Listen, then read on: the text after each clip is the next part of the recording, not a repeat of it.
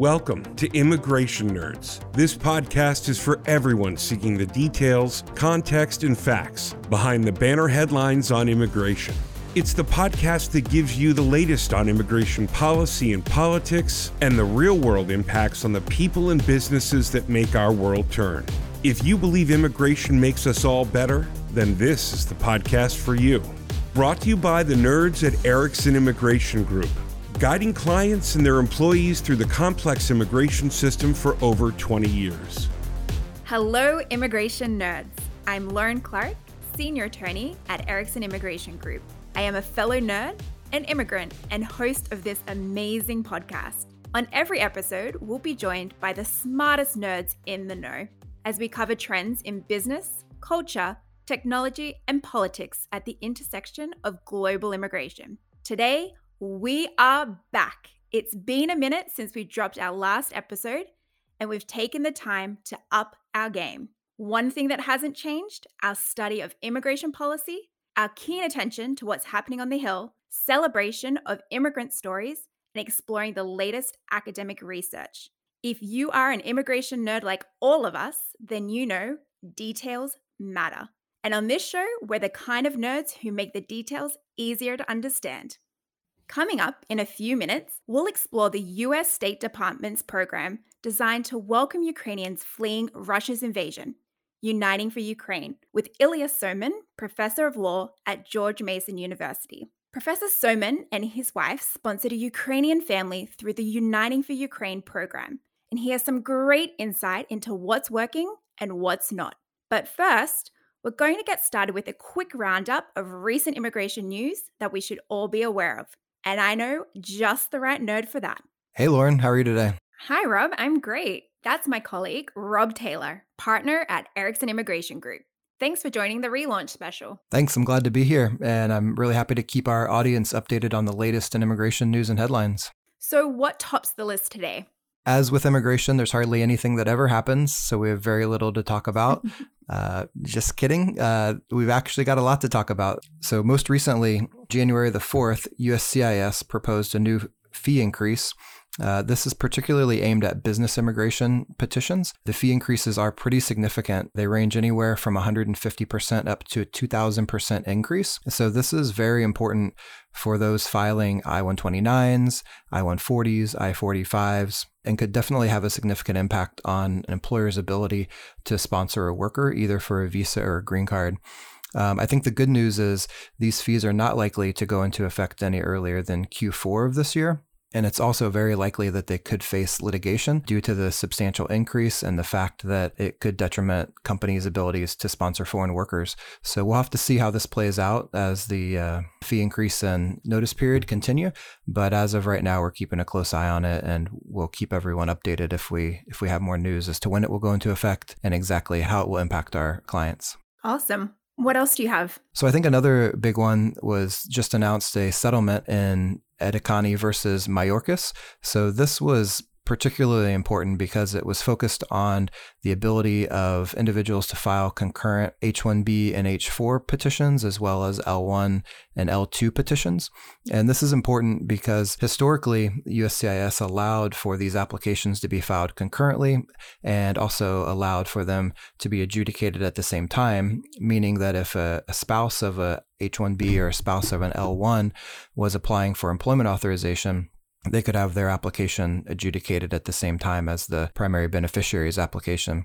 But under the Trump administration, they decided that these applications should be separated and treated as standalone applications. The result of that was that these H-4 extensions, L-2 extensions, as well as their EADs went into very long backlogs.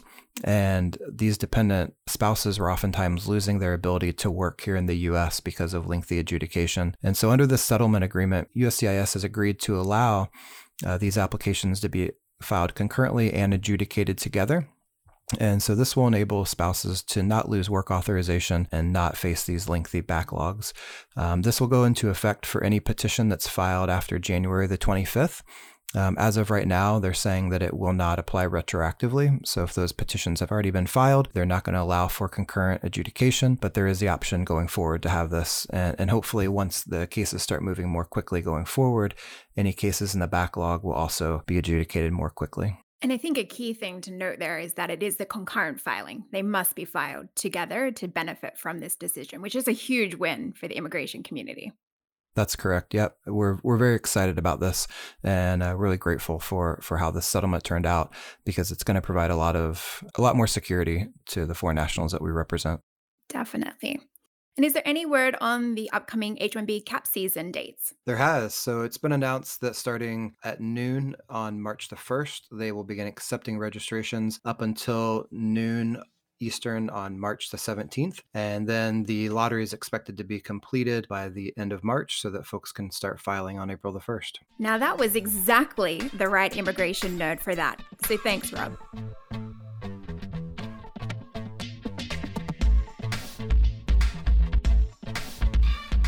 Now for a conversation focused on the American response to the refugee crisis in Ukraine. On April 21st of last year, Uniting for Ukraine was announced as America's immigration program to welcome Ukrainians fleeing Russia's invasion. Participation in the program requires Ukrainians must have a supporter in the United States who agrees to provide them with financial support for the duration of their stay. Joining us now is an American citizen who stepped forward and did just that. Ilya Somin, professor of law at George Mason University. Welcome to the Immigration Nerds podcast. Thank you so much for having me. Professor Somin, you wrote an op-ed for the Washington Post earlier this month where you discussed your personal participation in Uniting for Ukraine. The program has already helped some 100,000 Ukrainians to enter the United States. Can you talk us about how you and your wife sponsored a family of 3 from Ukraine and why you decided to participate? Sure. As you said, the program enables Ukrainians to enter the U.S., but only if they have a private sponsor who is a current U.S. citizen or permanent resident. And therefore, I, along with my wife, we decided that we would do that. And as it turned out, the process is fairly easy. And especially by the standards of the immigration system, it actually is also very quick. Essentially, once you find the person or the group that you're going to sponsor, all you then have to do is go to the USCIS website, the website of the federal government agency which deals with these matters, and fill out a form which used to be called I-134. Now it's I-134A, a little bit different. But basically, when you fill out this form, it asks you some information, particularly about your finances and the like, and you also provide some information about the people you're going to sponsor. Then you can submit it electronically, and you get a response usually very quickly.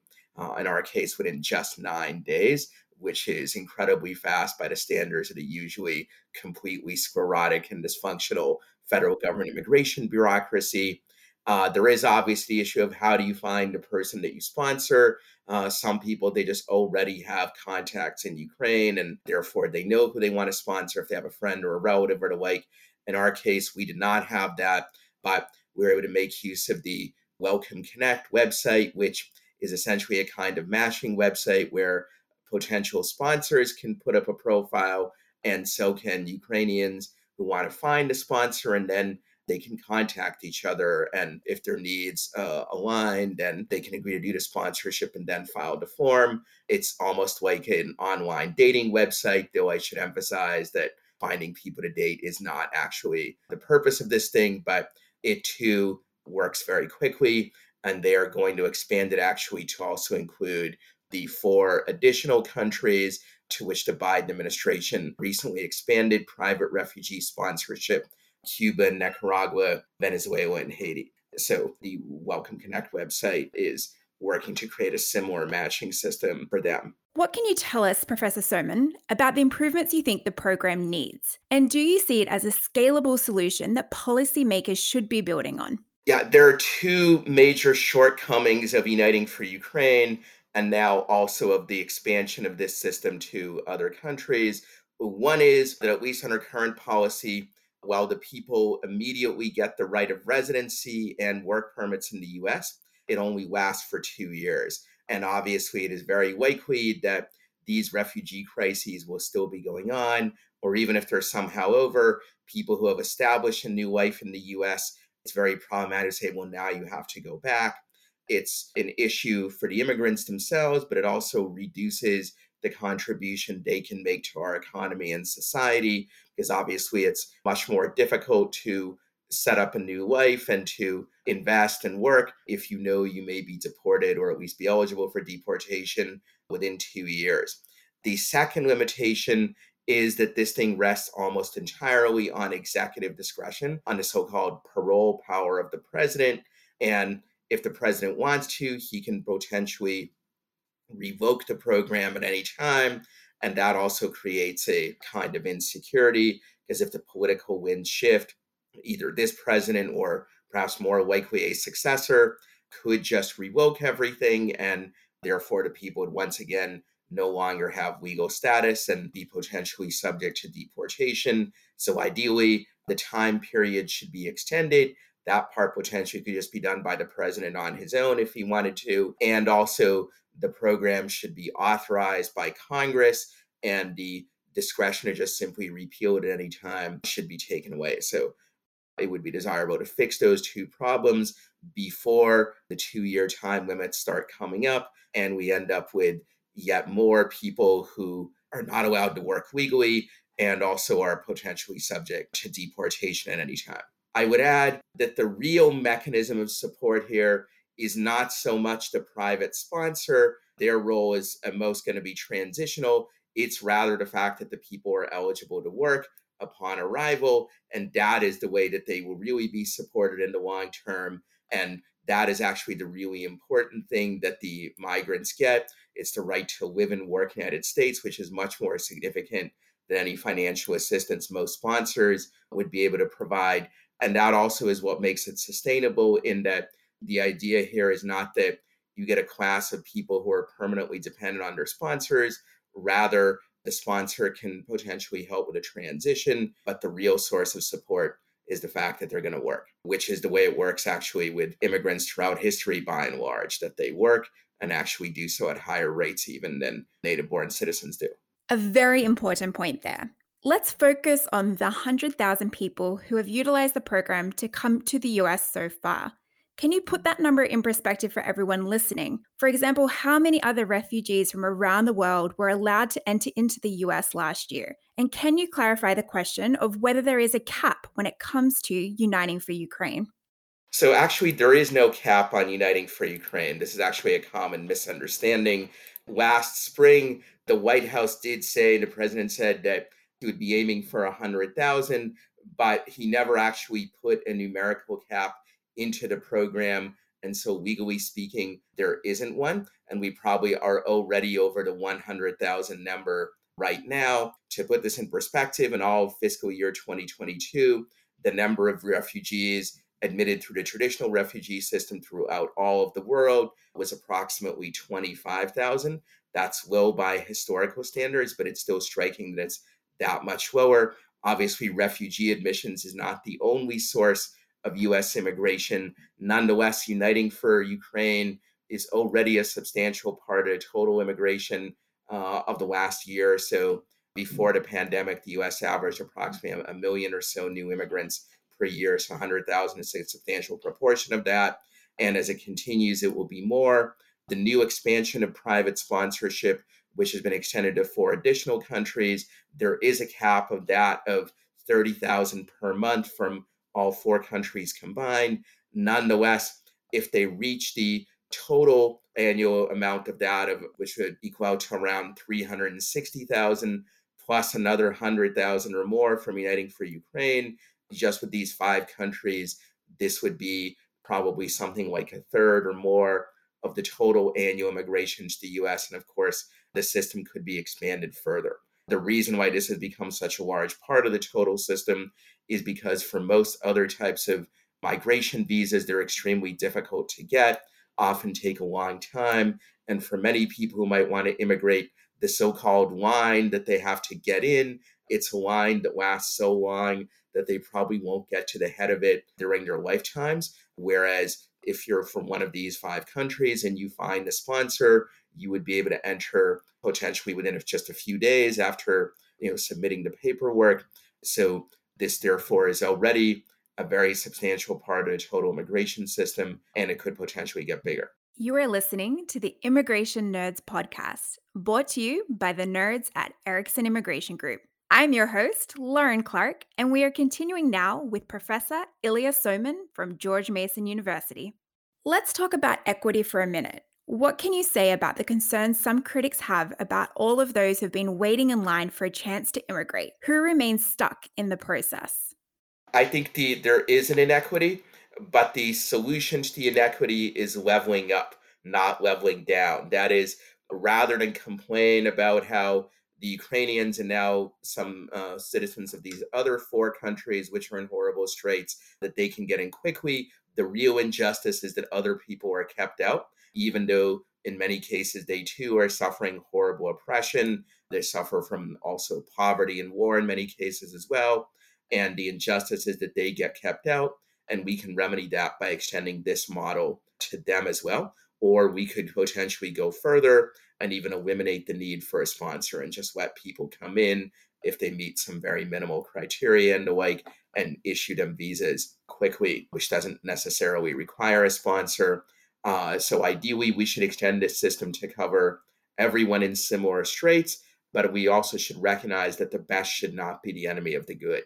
If for reasons of political feasibility, it is not possible to extend this to everybody where it would be right to do so, that doesn't mean that the solution is to give it to nobody. That means that we should do what is feasible now and do more later. 100%. And I think looking at immigration policy as a whole, and particularly uniting for Ukraine, a small action is better than no action. The benefits being derived by Ukrainians now is laying groundwork for benefits to be extended to additional countries in a similar program. I understand that you came to the United States from Russia as a child in a similar program. Is that what led you to the law and immigration policy? So what led me to be interested in immigration policy, while it was somewhat my own background as an immigrant, it was actually more my previous work on voting with your feet domestically in federal systems. Beginning early in my career as an academic, I wrote extensively about that and about how it can create massive increases in freedom and opportunity for people, and also that voting with your feet within federal systems, that often it can provide a better mechanism of political choice than voting at the ballot box. This is true for a number of different reasons that I get into in some of my books and articles. But it gradually occurred to me that international migration is also a mechanism of voting with your feet. And indeed, the potential gains are even greater because the difference in quality of government between countries is so much larger than any difference that we observe within countries. If you think of whatever you believe is the best governed US state and compare it to whatever you think is the worst, it might be a big difference, but it's very small compared to, say, the United States versus Cuba. And once I recognize this parallel between the domestic foot voting and the international kind, I extended my research to cover both. And eventually I wrote a book called Free to Move, which is about foot voting generally and about how there's a significant commonality that is often overlooked between the domestic and the international variety. So ironically, it was less my background as an immigrant than my background as a scholar of federalism and democracy that led me sort of down the path of writing about these issues. And that in turn helped lead me to decide that we should try to sponsor in the Uniting for Ukraine program when that became a possibility last year. And that was the thesis of your book entitled Free to Move, Foot Voting, Migration and Political Freedom, correct? Yes, that we can greatly enhance political choice and also freedom and human well-being of various other kinds by expanding opportunities for people to vote with their feet, both domestically and internationally, and also address a wide variety of possible objections to this, particularly objections to free international migration rights. But if you look at those objections more carefully and think about them consistently, almost all of them are actually also objections to domestic freedom of movement. So if you take them seriously, it would imply that, for instance, maybe there should be more restrictions on people moving from Texas to California or vice versa. If you apply to that the same kind of reasoning that many people like to apply to international migration. For example, if you worry that letting in poor people would overburden the welfare system or increase the crime rate or lead to having voters that vote for bad government policies, all of that can happen just as easily, sometimes more easily, if people move from California to Texas and are allowed to do so freely, or from West Virginia to Virginia. I myself live in the state of Virginia, and West Virginia is right next door. They're much poorer than we are. Their voting patterns are somewhat different from ours. They have a higher crime rate. So you could say, unless we keep out all those West Virginians or apply quote unquote extreme vetting to them, they might overburden our welfare system. They might lead to us having bad voters or more bad voters. They might increase our crime rate and so on. Professor Ilya Somin of George Mason University, thank you so much for joining us today on the Immigration Nerds podcast. Thanks for having me on the show, Lauren. It was great to be with you. And thank you to all the nerds out there listening. You can track everything going on at Erickson Immigration Group at our website, eiglaw.com. And remember, if you believe immigration makes us all better, then this is the podcast for you. Subscribe and share, and meet us right back here for another new episode of Immigration Nerds.